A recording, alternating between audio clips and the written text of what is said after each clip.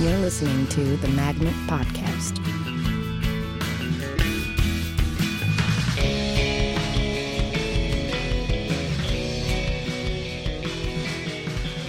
Hello, and welcome to the Magnet Theater Podcast. I'm your host, Louis Kornfeld. My guest today is the irreplaceable Bianca Cazuzel. Bianca, thanks for talking.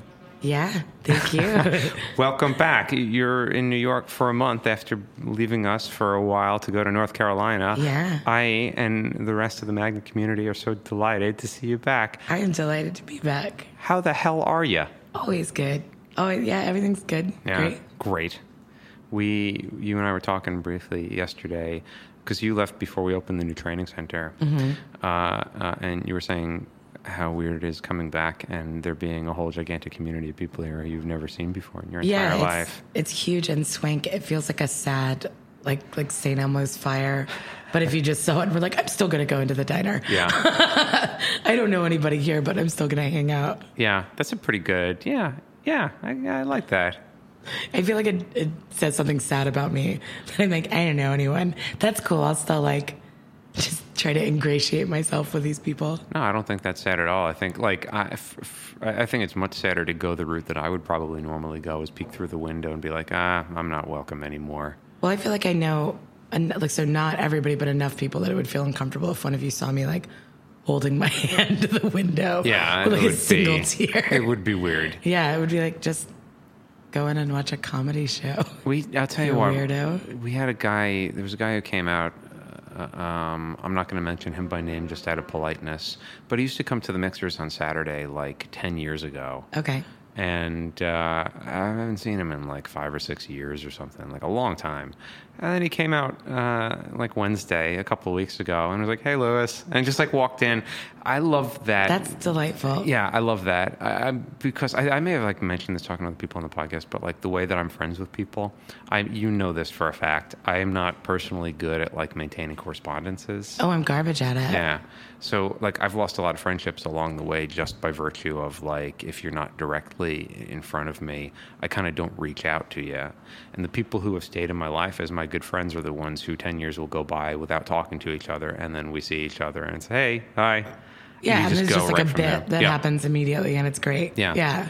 But that's it made me so happy. It made me feel so proud. All the years that I invested doing the Mixers were worthwhile when this guy came in after 5 years and was like, "Hey, Louis." Yeah, I think that's the best. I think it also implies a certain comfort or intimacy. Yeah. When you have a relationship where you don't have to go through the dinner theater of being friends, mm-hmm. Where it's not necessarily oh, tell me about your work day, which I care about, but it's more about just oh, I like you as a fundamental, the things that are true about you as a human being. Yeah. Which I cannot imagine will have changed over 6 months. Yeah. So I want to care about the details of your life, but I'm not that worried that I'll see you and it's going to be totally different. Yeah. It seems such a weird, I can't even imagine what it must be to feel if you don't, maybe that's not what the people who correspond all the time feel but. It's probably not. They're probably just they're probably just good people. They're better. It's thoughtful. Yeah, that's probably it. I really don't mean any harm by it. I know that it makes me a selfish asshole, but I don't mean any harm by it. It's just kind of I just don't have object permanence, I guess, or something. Yeah. I sort of I don't have a lot to talk about. That's why whenever anybody asks me what I'm up to, nothing. I don't have anything to talk about. I think also your day just feels like your day, even if it's very different than it was before. It's just I don't know. Yeah. I'm waking up and doing the stuff I do when I wake up. Yeah, nothing terribly exciting about it. Pretty normal. Yeah. You have a lovely ability to engage people and make them open up and make even the most crusty of improvisers laugh and smile and feel warm. And I also find you you're not only, we'll get into improv in a second, you're not only a wonderful improviser, but some of your strengths as an improviser carry over into the bar afterwards, where you have a presence that opens people up and makes people tend to want to stick around and be themselves and be very relaxed. Bianca, you're making me blush a whole bunch right now. Good. How do you do it? How do you make people feel $1 million? You make everyone feel $1 million. I make 6 people feel $100,000. That's garbage. Yeah. How do you do it though? What's your you get people talking? I don't know. I think I was talking about kid sistering people with you earlier, which is just that I ignore every social indication that they don't want to talk to me and just continue being like, be my friend, even though you don't like it. Yeah. And then I feel like either people eventually like have to have a conversation where they're like, literally, I don't like you. Yeah. Please go away. For most people, they follow the path of least resistance, which is like, fine, Jesus Christ, okay. So like that's it, is just give people Stockholm Syndrome with you. It's a pretty good answer. The kid sister quality to that, though, that like there's something about that resonates, that just like that like spirit of like, I wanna be with you, I wanna hang out, I wanna talk, Yeah, that's my life. Yeah. Have you always been that way?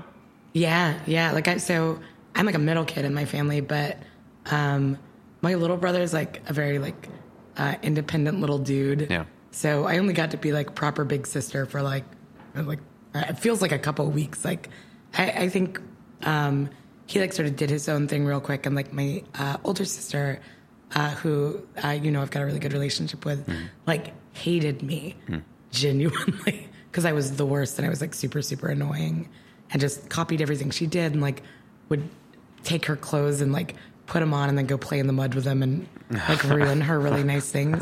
So like she was totally right to think I was obnoxious, but I was just like obsessed with her. I still am. It's like I'm 32, yeah, and I'm still like, what are you doing? Oh, it's so cool. I want to do that thing.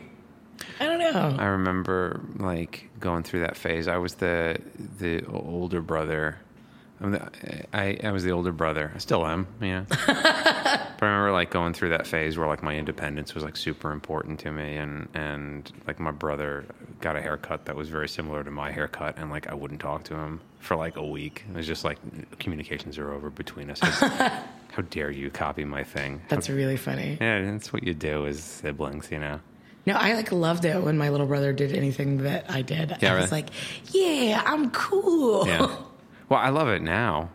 I didn't Yeah. when I was 11 and 12. I didn't love it so much, but now I love. My brother, as you know, is improvising It's the end now, of and he's Peach. around, and it thrills me to no end. Yeah, the Kornfeld boys are just like delightful, Stop it, lovely. get out of town. Cut it out.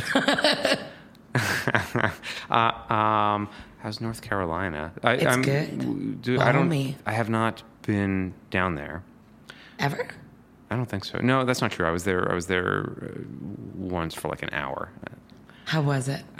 Balmy. Yeah, It was right. balmy and dark. It was the middle of the night, so it was balmy and dark. I couldn't really see too much Those are of the it. two. That's on our state logo. Yeah, Like, balmy and dark. under like a picture of a cardinal. How do you find the difference between improvising down in North Carolina and improvising in New York? Well, what did you start improvising? Where did you start improvising? In North Carolina at DSI. Okay, and then you came up to New York. Oh, no. When I started improvising, Yeah. very first, I did like, in high school, my drama teacher did like some viola spolen, like theater game things. Yeah. And I was really into it. And then I had like a really weird experience with this like practice group that a friend of mine was like, hey, you should do this. It's with all these grown-ups and like it's going to be really fun. And for whatever reason, this group of grown-up like men, I was like 16, pimped me into playing a prostitute like 4 times. Ugh. In one rehearsal, and I was like, oh, maybe I don't like improv.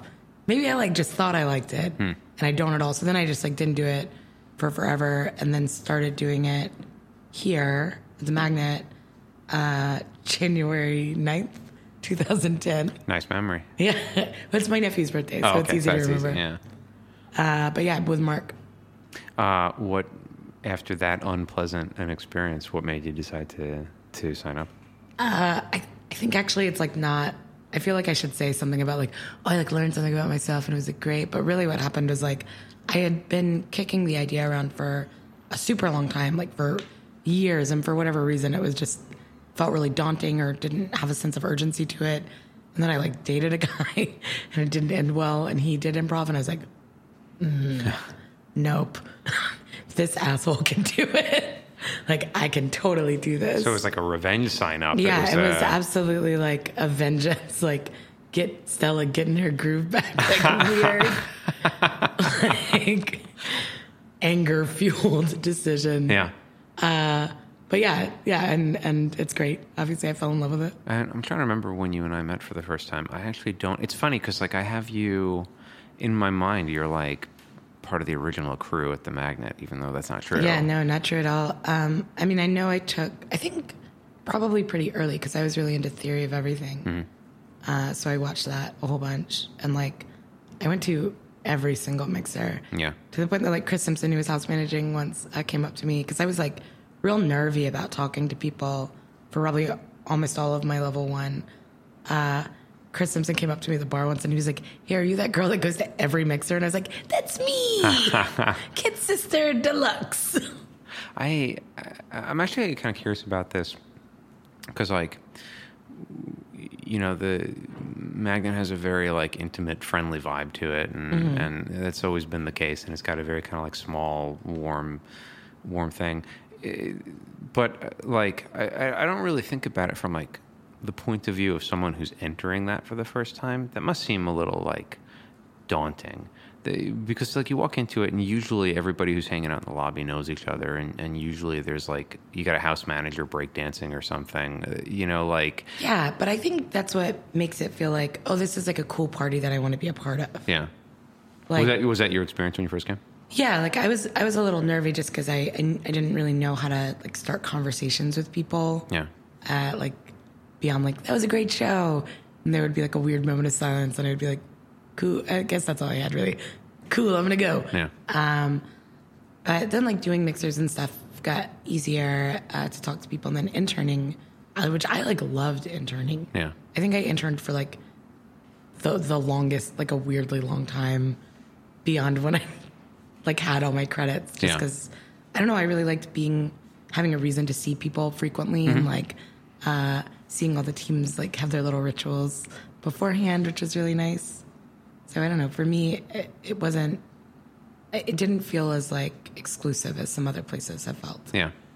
Yeah, I've heard from people that it took them a little while to kind of get used to it and sort of feel like, oh, it's possible to just like walk in and talk to people, and like that's something that I think if I were starting now, I would certainly feel daunted by that.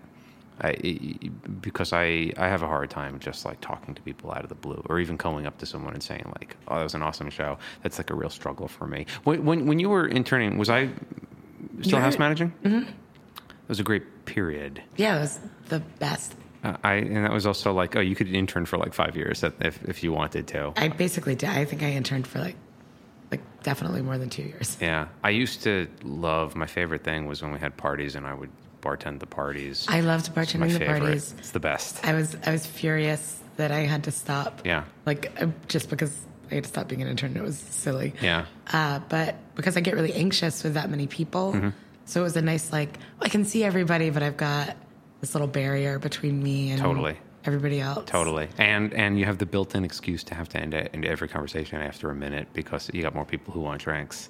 Yeah, and then like, you know, you can take a break and like go dance for a little bit, and then. But yeah, I loved it. I also I find it very grounding to have a sense of purpose at a party like that. If I'm just at a party, I took a personality test recently, and it was like, where? It was going on like around. BuzzFeed or? It was going around on like Facebook, and okay. Megan was like, "Hey, you should take this. This is a good one," and it sucked. It was one of those ones where like every single question is like, I have a different answer to this every 5 minutes. What kind of question is this? But then one of them was like, in a party, do you tend to stand in the corner, or are you a wallflower, or do you tend to be in the middle? I was like, oh, that's a great question. I go with the other members of the boss right to the very back of the theater and sit in the darkest row.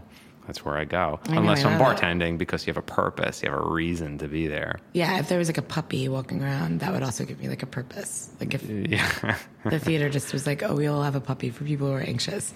You can just make a beeline for that dog. I remember years ago, and the theater couldn't have been open more than 6 months. I don't remember whose puppy it was, but somebody like brought in a puppy, and like they may have been performing, so it was like the intern's job to fence in the puppy in the front lobby, and so it's like, that sounds terrible. It's ridiculous. It's ridiculous. The glory days, man. What is the improv scene like in North Carolina? It's good. I feel like it sounds like a jerky thing to say like surprisingly good, but I think because like there was a theater called Comedy. I don't know if it was called Comedy Sports Center, Comedy Works, but in Raleigh, like a short form theater that existed when I lived there, because I moved away when I was like 18. And I think around when I was moving away, probably like the seeds of what were going to be DSI were happening, but I didn't know anything about it. Like, I didn't have like a brick and mortar place. But so it's like been around for a little while, which is cool. So like you've got these like people who've been performing at that theater for like 10 years. So the talent level is like crazy high.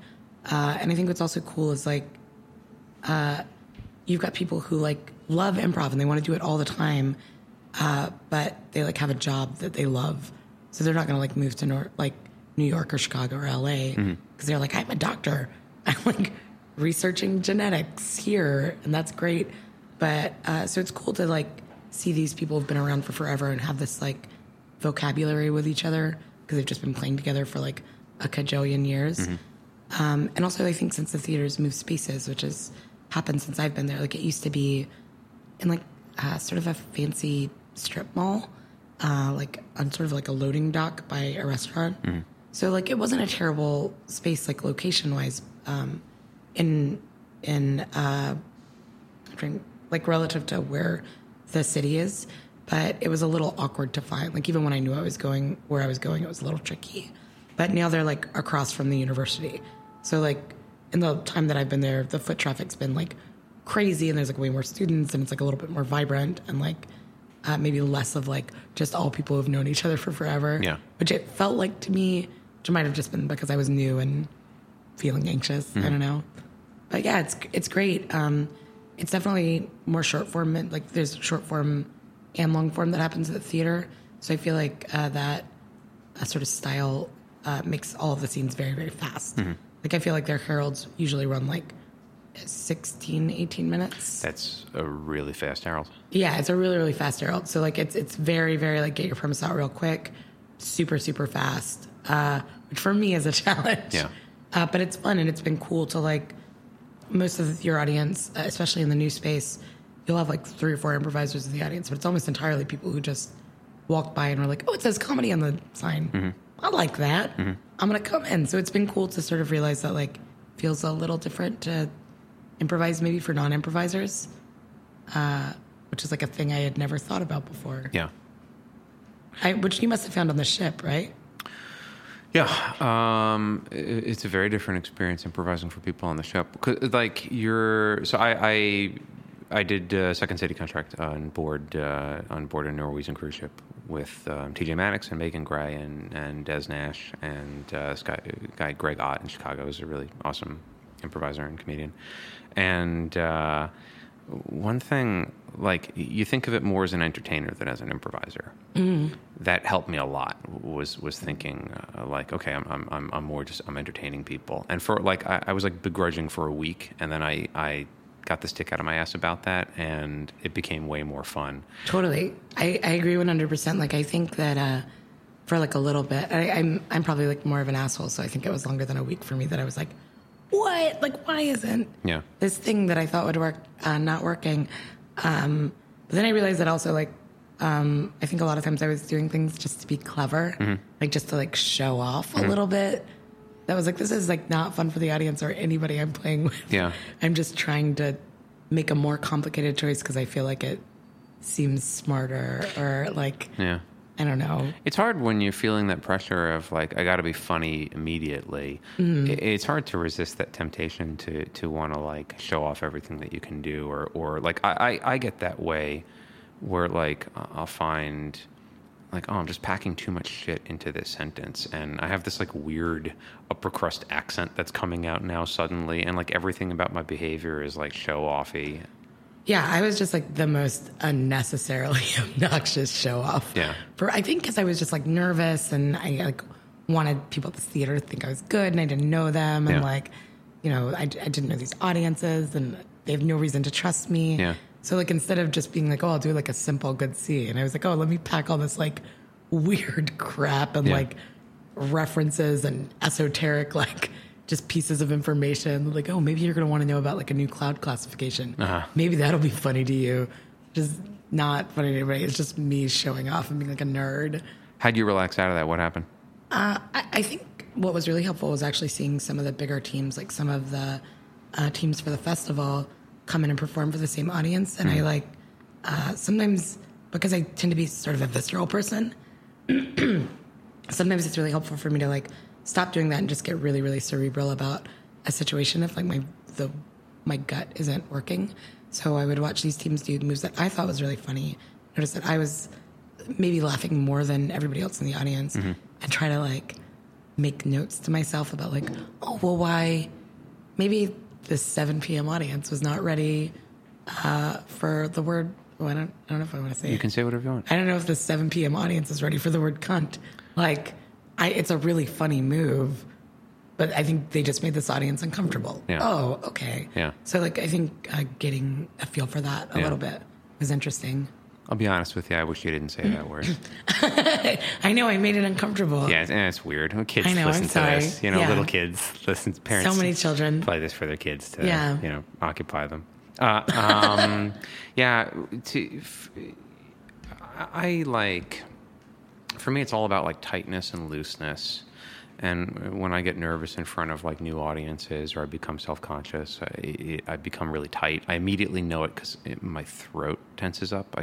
My voice gets like squeakier, and then I try to compensate for that by like speaking in a deeper voice. And then usually my characters all have this like angry edge to them because I'm straining through this like tight, constricted throat. And I don't mean to be angry, but like I'm forcing so much out of this like tense muscle, you know, spasm that I'm having. So it's like all about finding ways to like loosen up and you know what I mean? Like you got to find that ability to relax and be open and that's like, it takes some getting used to. It takes a long time getting over yourself. When you're in front of new crowds and you're in a new community of people, you're really like, you're the center of your own. I mean, you're always the center of your own world, but like you're really the center of your own world there. Yeah, I think like there's nothing that will because I'm an anxious person just generally anyway. But I think that was just like all of your anxieties are just going to be, the volume's going to be turned up on all of those. Totally. Can I share with you one of my major pet peeves? Yes. This will be so sometimes like before a show, I will notice a bunch of like young kids. For whatever reason, a family brings a bunch of young kids to an 8:00 show. And like I'll head backstage and I'll let the team that's about to perform know, hey, just a heads up, we got a bunch of young kids out there.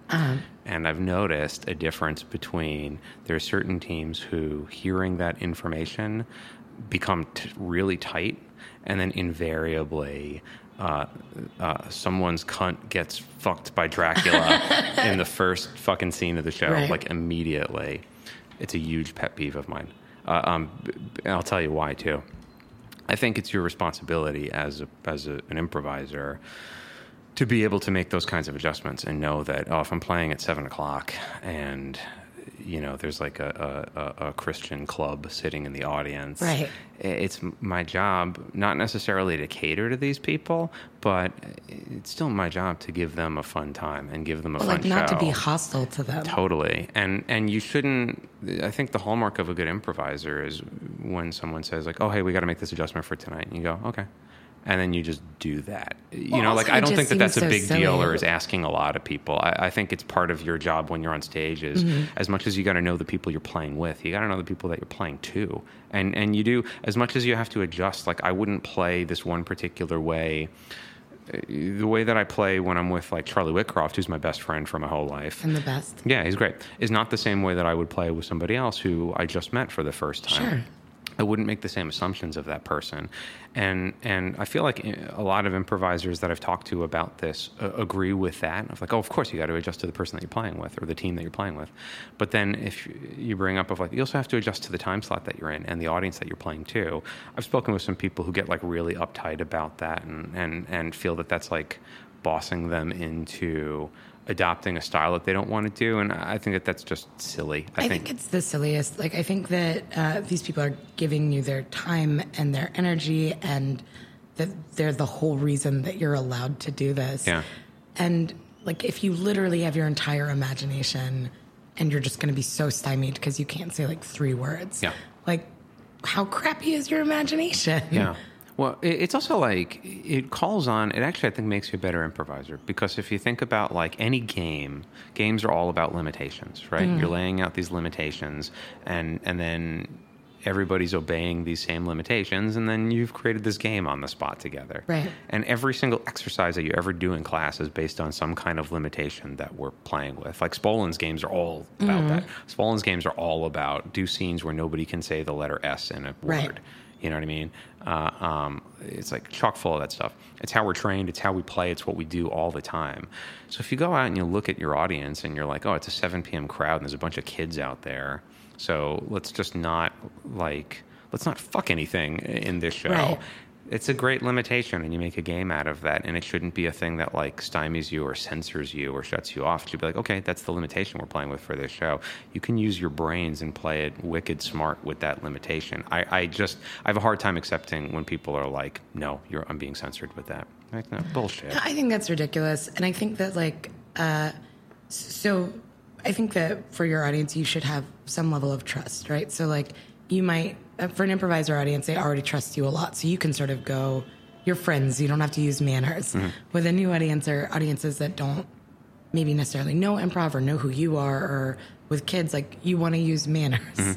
I think of it like manners are always just short form or like a shorthand for respect. Yeah. Like you don't use the same manners with your best friend that you would with a stranger. Because your best friend already knows that you respect them. So you don't need to go to all these links to show them that. That's a great way of putting it. And like, it just seems so unnecessary to me to be like hostile to these people that are trying to be on your side and want to support you, but they don't really know you yet.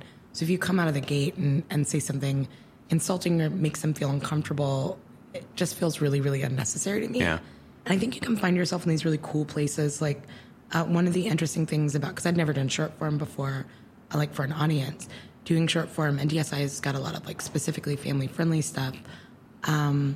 Is finding out that like sometimes you can have a moment that's like the sexual tension is there, nobody's fucking anybody, but there's still an interesting like sexual tension or sexual element that is totally unknowable to kids, but really funny and weird for the parents to watch, and way more interesting for you as a player to just be like, well, why would we?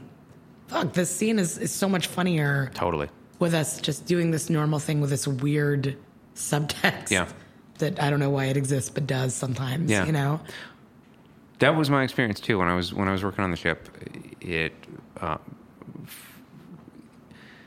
I found that you could still play scenes smart, and you could still have like subtext going on in scenes that people enjoyed. And if anything, the kids in the audience who may not have known exactly what was going on enjoyed the fact that the grown-up seemed to be enjoying it, and they were totally into it. You didn't have to sell anything out or dumb anything down either. You just like you play this really smart. You hold it back so that you're not doing anything that you know is going to be disrespectful to people.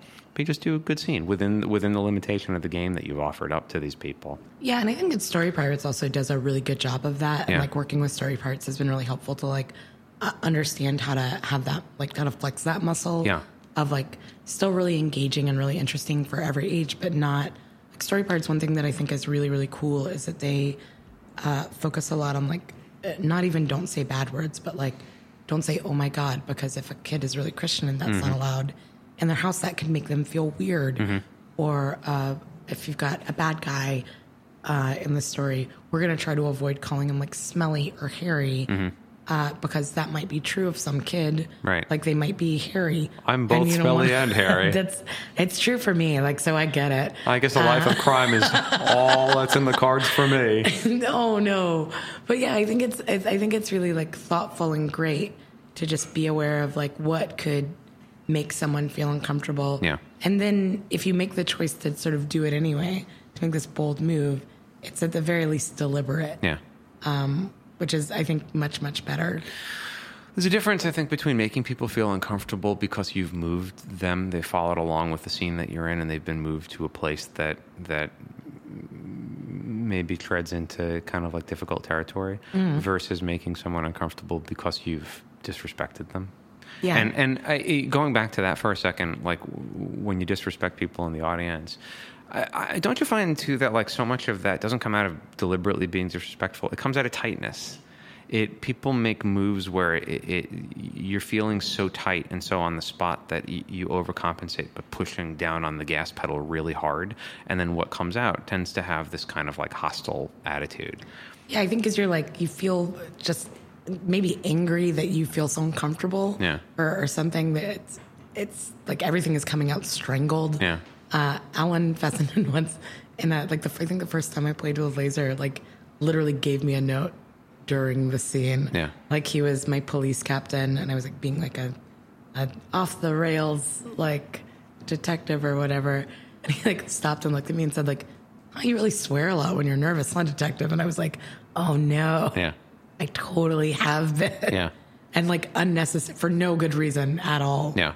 I just got anxious and was like, I can't think of words. Let's just throw so many cuss words in here. You're pushing it out. Mm-hmm. Yeah, and that it never feels right when you're pushing it out. They're like, it's like a poop. You it's just gotta like a let it poop. happen. You got to let it out. You got to let it through you, man. Yeah.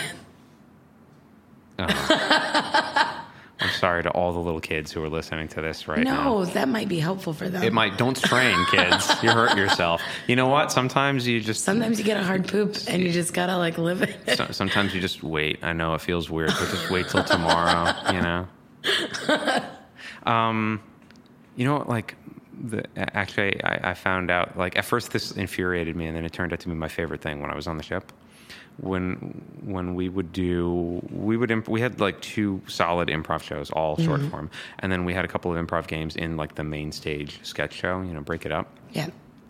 So we would do a couple of like improv scenes there, and you could get people to laugh hysterically simply by repeating the suggestion that they gave you in the scene. You wouldn't have to do anything with it. Mm-hmm. If we got the suggestion that our relationship was brother and sister, I could bring the house down by starting the scene with, "Bianca, I'm your brother. You're my sister." Yeah. And people would just like, that would be it. That's all you'd have to do for the scene. It's just very satisfying, I think. There is something kind of like oddly satisfying about how I don't know the right way to express this. It was just like this feeling of like, oh, I don't have to prove anything or impress. Not that I'm like dumbing shit down, but like, oh, okay, it's literally that makes you happy.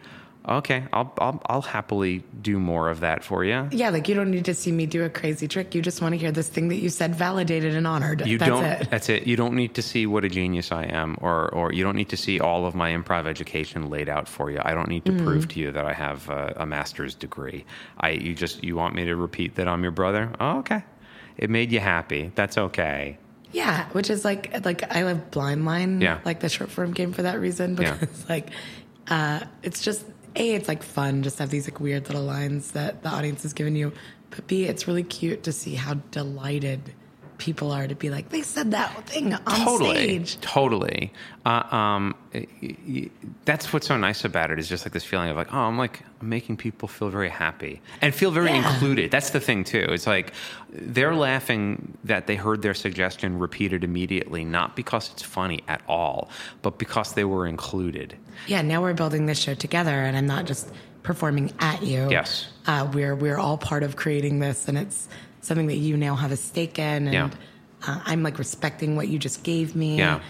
So it feels like a nice little conversation instead of just sort of shouting at them. Yes. This is what you're supposed to like. Yeah. This is that seems so crazy to me, and like it's been a thing that's interesting to like have highlighted that like, oh, I think I probably did that a little bit before, and then DSI has been actually really helpful for being maybe like a little bit more succinct and a little bit more clear, and being a little bit more aware of like maybe when I'm making an audience uncomfortable, or even just gauging an audience at all, because I just never bothered. Yeah. I get, which sounds terrible, but I think in many ways the New York improv scene can spoil you because so much of your audience is other improvisers. So like you don't have to use any manners. Yeah. We all know each other. It's all fine. You can start a scene with like, ha ha, cunt, fuck, punch, like whatever. And they're like, hooray. So I think it can give you some false confidence about that. Yeah. This is probably going to sound like super arrogant, but like when I was doing short form on the ship, I felt kind of like a sense of pride when kids were watching stuff, because like I noticed that like, oh, people are so happy when you just do exactly what they just told you to do, and when you repeat their suggestion back to them, they love it. And two things about it are they feel heard and included, and they're freaking out about feeling heard and included. So that must mean that oftentimes they don't feel heard or included. Totally. B, they think of like, oh, you're crazy. This guy's a nut. And it's like, I'm a nut because I just did exactly what you told me to do. So it also like occurred to me of like, oh man, you're playing for people who are so not used to, like in their worldview, opening your mouth in front of other people and just saying something is like crazy behavior. Yeah. You got to be a lunatic to do that. It's such like a foreign concept to me. But it like occurred to me of like, oh man, like there are people who just don't get the kinds of experiences that we get, who don't get to be surrounded by so many people who want you to be you. Mm-hmm. You know, and we're very, very spoiled and constantly being surrounded by people who want us to be exactly who we are and who celebrate exactly what makes us weird and exactly what makes us unique and whatnot. There are people out there in large stretches of the world who are not living in that environment at all. And it's a real risk. Opening your mouth and saying anything is a humongous risk where only a crazy person does it. And hearing somebody else and including somebody else's ideas is like this vulnerable thing. So it always like, I always felt very responsible to like any kids that were watching, this sense of like, yeah, you don't tolerate that bullshit, man. You know what I mean? Like, exactly. It's fun. The crazy people, and I like crazy people, but like that's like silly. Yeah. That's like, you should aspire to learn from that, man. Relax your crack, dude. Yeah, just like chill out and have fun with it. Like so one of the things that I do down there is like I get to go into schools and teach kids improv. This is through DSI or that's through through Story the Pirates? North Carolina Theater Conservatory, which is like another place I work. Okay. And it's been like so cool because it's funny to me that kids like are so great at pretending. Like kindergarten's like or I don't, maybe it's first grade, it's like 6 years old. Just like you're probably still pretending sometimes, but when you say like, okay, we're going to pretend in this game, they get really stressed out about like doing it right or messing up, and they'll get like really intense about yelling at each other, like you messed this up or whatever. But seeing the moment that they start to get loose and realize that you can say like a totally cuckoo bananas thing, it's going to be okay. No one's going to be mad. Somebody might giggle, and that feels so validating and so great.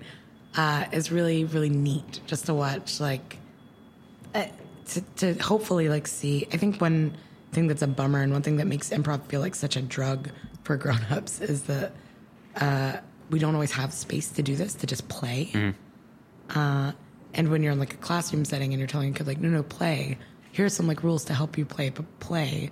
They just feel like they can't at all. Yeah. Because like you're a teacher. Totally. So like this is probably some weird trick and the answer is not really play. But then when they get to say like, oh yeah, the name of the story is like The Big Slimy Pickle. Yeah. And you're like, cool, that's a great title for a story. They start to like trust a little bit that like, oh no, I really can like just play like I play with my friends. Yeah. And that isn't a thing that like you are a grown up and do. Yeah.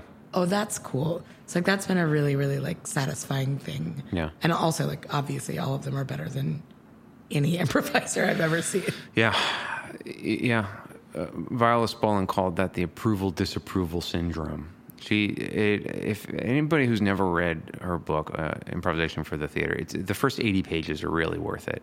It was a really long time ago I read it, but I like loved it when I did. I think I was still in high school. The exercises themselves, honestly, I'm sure I'd make waves in certain communities, but I guarantee those communities are probably not listening to this podcast.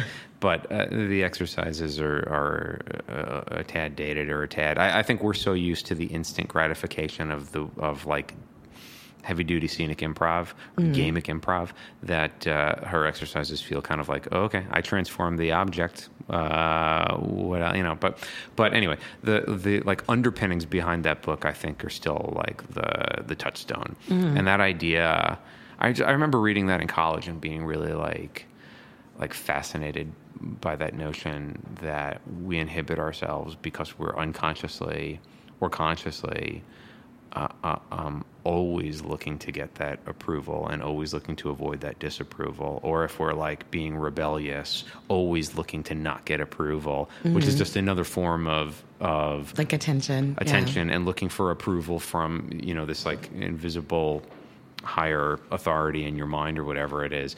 But it's that way that like you turn everything into right or wrong, and the way that you begin to inhibit your own actual like intuitive abilities. And like for Spolin, that the entire idea behind improvising wasn't to create material. The entire idea was to create an avenue where people could unlock.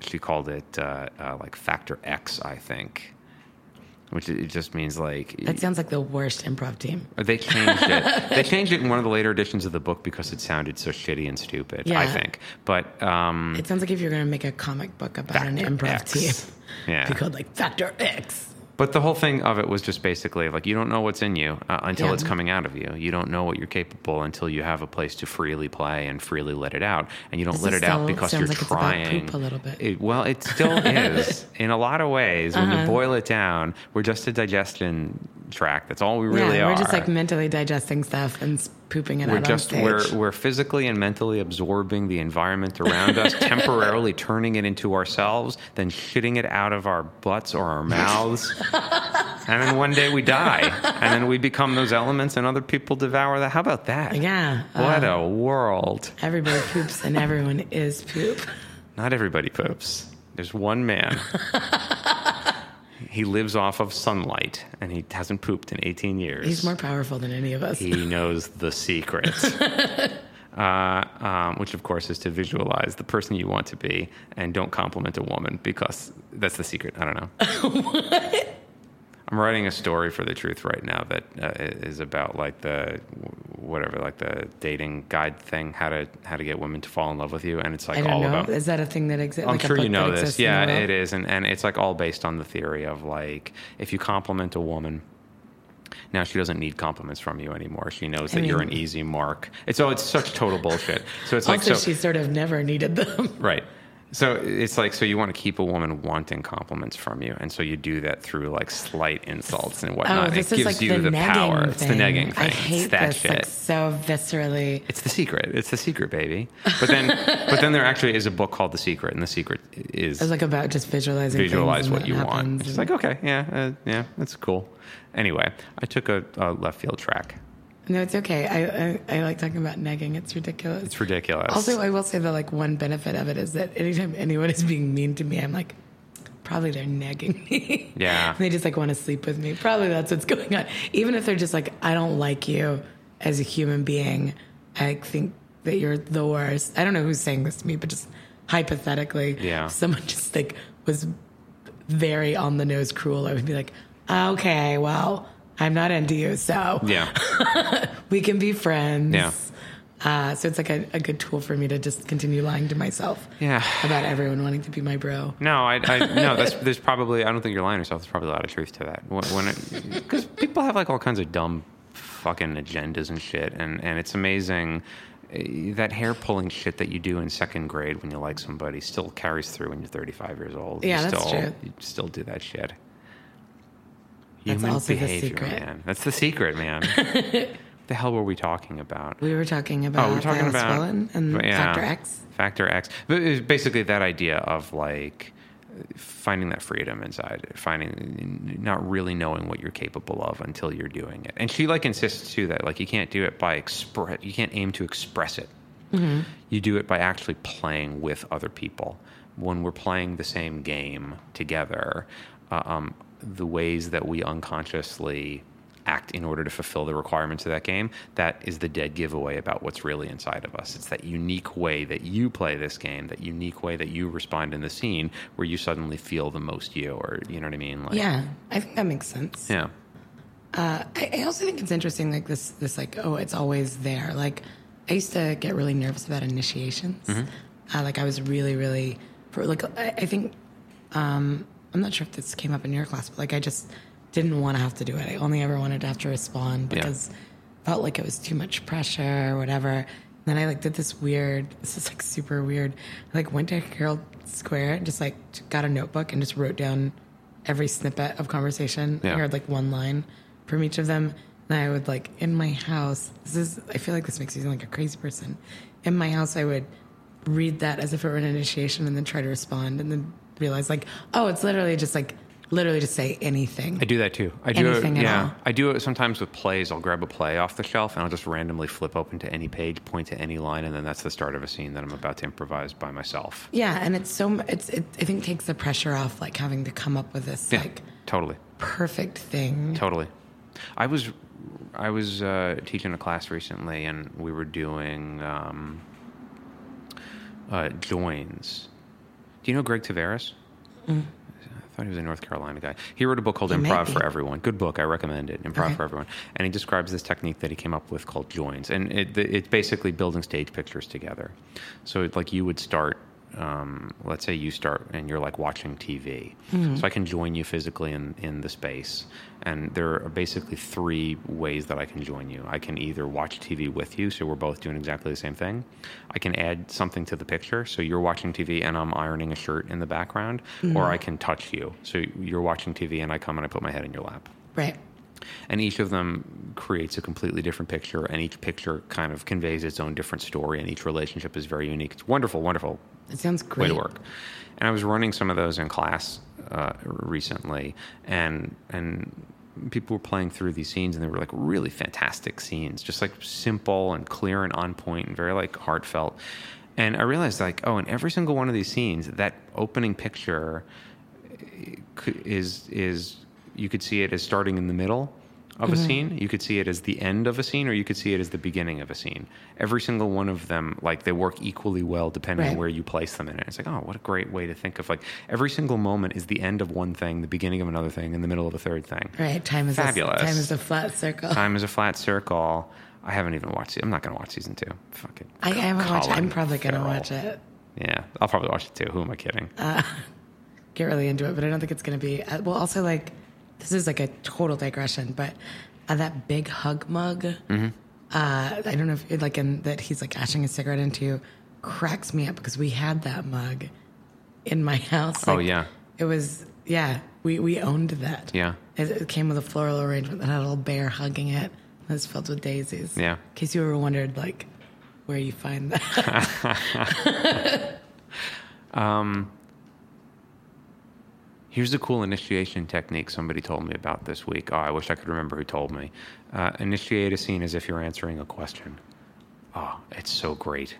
Oh, that sounds super fun. So initiate a scene. Your initiation is, no thanks, I'm actually not drinking anymore. It's like, oh, awesome. So great. And what a Awesome. great way to, like, just tell your partner, like, hey, this is who you are. Awesome. It's so, I love that. It's so Yeah. simple. Just initiate as if you're answering a question. That's so smart. Yeah.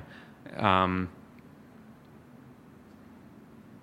literally just thinking about how lovely that is. I know, it's great. So succinct Yeah. and, like, simple. Going back for a second to making people feel uncomfortable in scenes is interesting because, like, going back to making people feel disrespected versus, like, you lead people to a place that's kind of uncomfortable. You have a gift for playing uncomfortable moments in scenes that make you feel upset in the best way possible, because oftentimes you will play scenes with an emotional fullness that I think is disarming.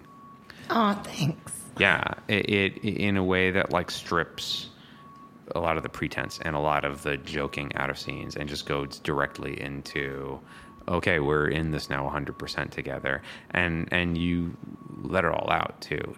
You let yourself really be moved in scenes. And I have a lot of feelings all the time. yeah, well, it's something. I mean, playing with you is it's a joy to do, and it has that feeling of like, in the best way possible, like, oh man, it's theater, man. We're in theater right now. We're showing real people, you know.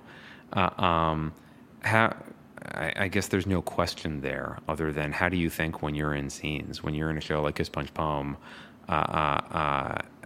Where is your mind when you're playing scenes? What are you looking for? I actually think Armando gave me some really helpful advice. Like when I was doing the Armando Diaz experience, I found that form really challenging, or the one, that's not necessarily true, I found the premisiness of it felt really challenging to me. Because with Kiss Punch, it felt like a lot more thematic. So you didn't have to have like, oh, here's my very clear premise from that monologue. That seemed, premise stuff is always a little bit challenging for me for some reason. I think feels like it has to be perfect or it's garbage. Like there's no in between somehow. And Armando told me to like, just, he's like, if you don't have a premise, literally just go out with somebody else who started first because they have a premise and then just feel a way. Just feel a thing about that. And it was like, oh, that's so easy. What a simple little like hack. Yeah. And so for me, that tends to be like, if I don't know what else I'm doing, either try to do something physical because that is helpful for me to like, get out of what my normal posture is, to feel differently, or to just like, oh, I just feel a way about this. Yeah. I think also I really loved this exercise you did actually, where we had secrets. That like you weren't supposed to have the other person guess or anything. It wasn't even necessarily like, oh, you have a want that you need to get the other person to fulfill. I think mine was like, you're gonna kill yourself tomorrow. And sorry one about thing, that. No, it's okay. I mean, I didn't. It's okay.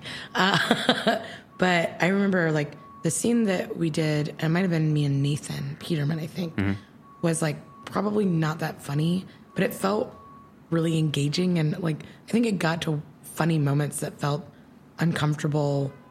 Like they were funny, but they felt like weird, like sad, which I like really like.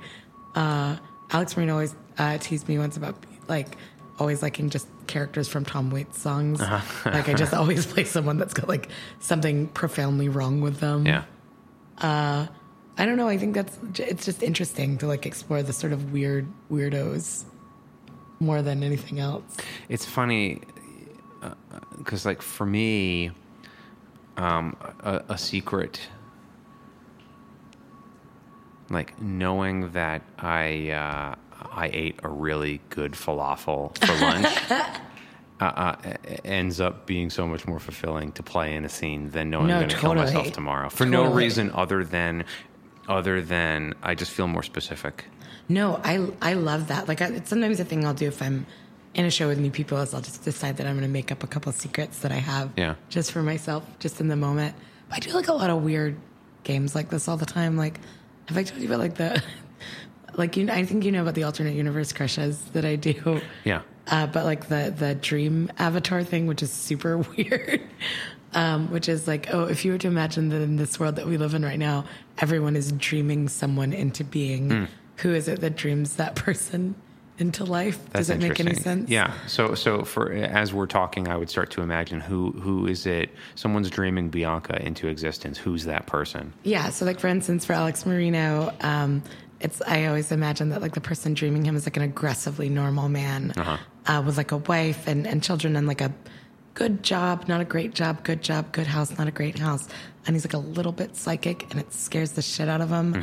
And he hates it. He's never quite sure if like he has his wife because she fell in love with him or because of this weird thing that he doesn't like about him and is terrified people will find out. And he gets the dream of Alex, who is just the opposite of that, and like has that same like sort of snake oil magic stuff about him, that like sort of carny vibe in like the best possible way. It's always like halfway a nightmare. It's super weird. Do you do this a lot? Constantly. Really? Like on like the train? Yeah. Like it's awesome. Like literally all of the time. I like do these weird games constantly. Or like, oh, what would this person be if they were a beverage? Yeah. I don't know. I think every time you do it, you try to find like you find a different specific vibe about that person that is satisfying. Yeah. In some way. But like, it's like exactly what little kids do, right? When they don't feel like someone is like peeking into their imagination to like evaluate and give them a grade on how imaginative they're being, that's like exactly what you do. Like to this day, the number 2 for me is yellow, and it has a big forehead with a receding hairline and like 3 brow lines on it, and it tastes like mustard. I don't know what that means. I like love that so deeply. I don't know what it means, but it when I was a kid, like numbers would just start to like take on personalities. I think that's great. And you start to associate those personalities with like, oh, the number 2 is associated with like a guy who like has like a boat in the marina.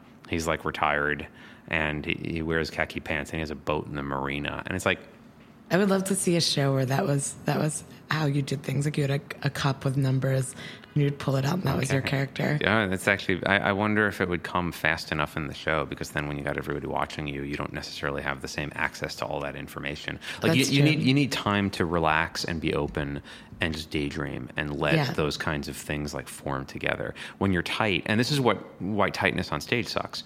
When you're tight, you don't have access to it. It's not flowing, and that's when you're forcing shit, and that's when you're not specific anymore. Like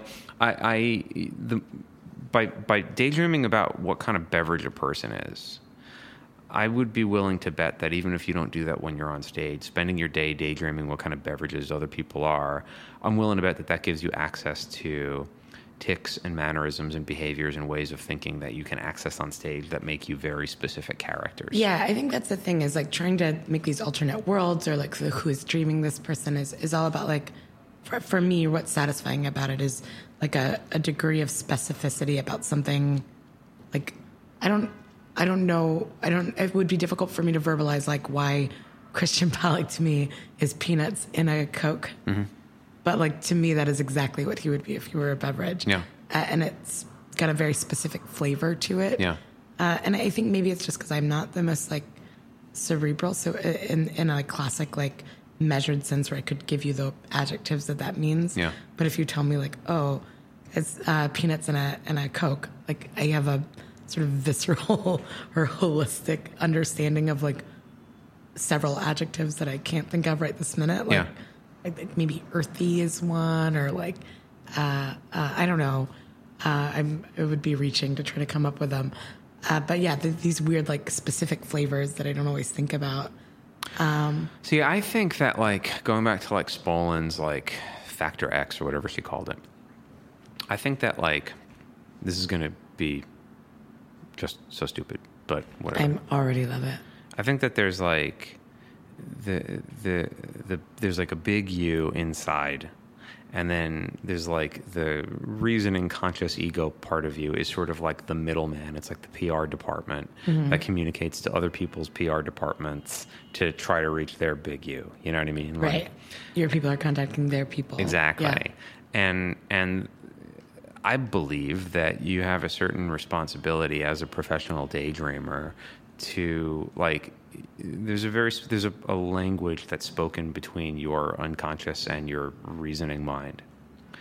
And your reasoning mind ignores it more often than not, because your reasoning mind is a fucking arrogant asshole that speaks English very well and thinks that it's a know-it-all and doesn't realize that like, oh, the real work is being done behind the scenes in the dark. That's why it's garbage when your reasoning mind is the one that you're doing improv with. And when you're tight, your reasoning mind is the one who's doing the improv. And that's when you find how mean-spirited your reasoning mind is, because it's just protective of you. When your reasoning mind, it's only on the defense to protect you, it starts being a real jerk to other people. Yeah, and it feels inauthentic. Yes, very Almost much so. all the time. Like you could say something that even you genuinely truly believe, but it will feel inauthentic once it comes through that filter. Absolutely. When you get more of like a fullness of somebody, you feel it viscerally, you experience it. There's just like a presence to that person. There's like a warmth, you know what I mean? Like, and I believe that like you have a responsibility to like spend time daydreaming to learn the language that your unconscious is using to communicate to your conscious. Like, why peanuts in a can of soda represents Christian Pollock means nothing to me. Right. Super weird. But to you, it's like, no, that's a dialogue. That's like a regional dialect that you understand. And that gives you that much more access to like very, very deep wells of feeling and thought and information that are going on probably some really deep levels where like in your psyche or whatever, a can of soda with peanuts is not just an image. It's not just a dream thing. That contains a huge amount of information. That's like a living, breathing symbol that somehow translates to your conscious mind as Christian Pollock. Right. You know what I mean? I don't think I've ever told him about that, so I wonder if he'll hear this and feel really Hear it. I know uncomfortable. for a fact he's a fan. You heard that. You heard that, folks. Christian Palak's a fan. So tell your friends if this show is good enough for Christian Palak, it's good enough for your just friends. sit back with a Coca-Cola with some peanuts in it and think about him. Here's another thing too. So to get spaced out about this, I love it. I think that every now and again you have these moments when you're playing in a show where like that third mind really manifests. And like sometimes you experience that third mind as like an image suddenly pops into your mind somehow and you don't know where it came from, but you kind of trust it. And without claiming psychic stuff, because I don't think it is psychic, but I do think that sometimes if let's say that like you fuck don't judge me. Let's say that you and I are talking, right?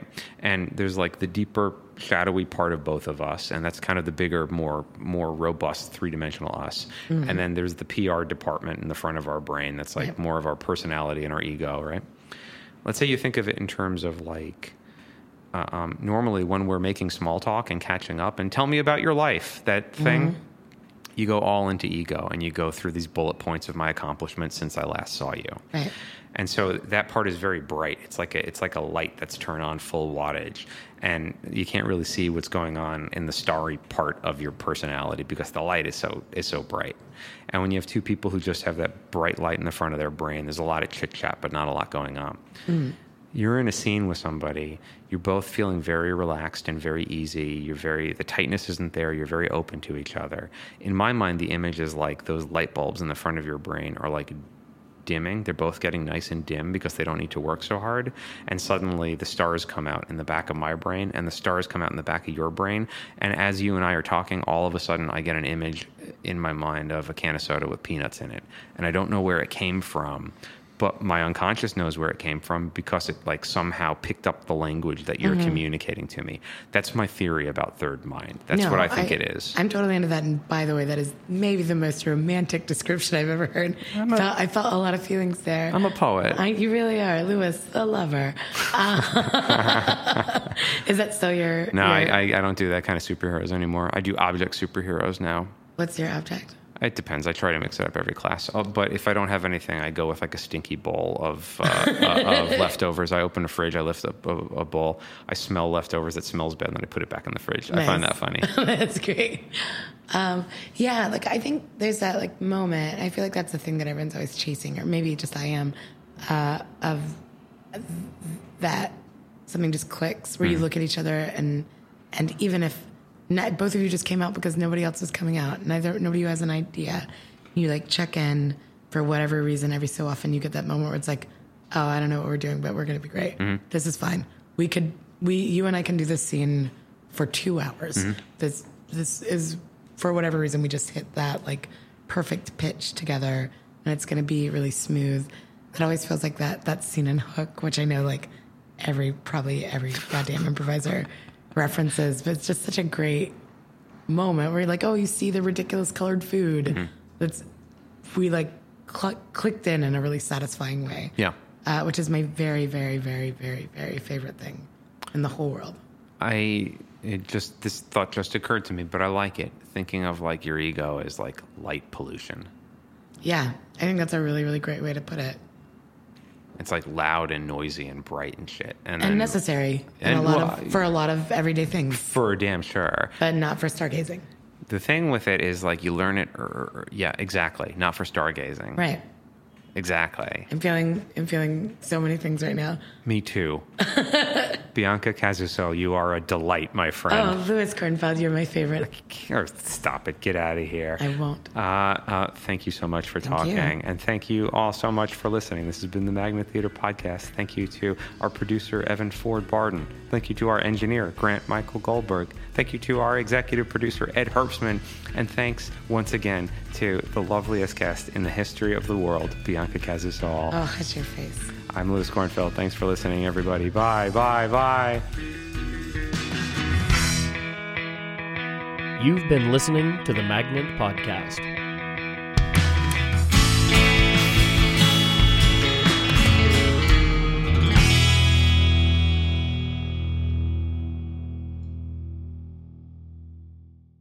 This podcast has been brought to you by the Magnet Training Center, where we teach classes in improvisation, sketch writing, musical improv, storytelling, and more. If you're interested in checking us out, we offer free weekly intro to improv classes. You can find out more about those free intro classes and all other classes we offer at magnettheater.com.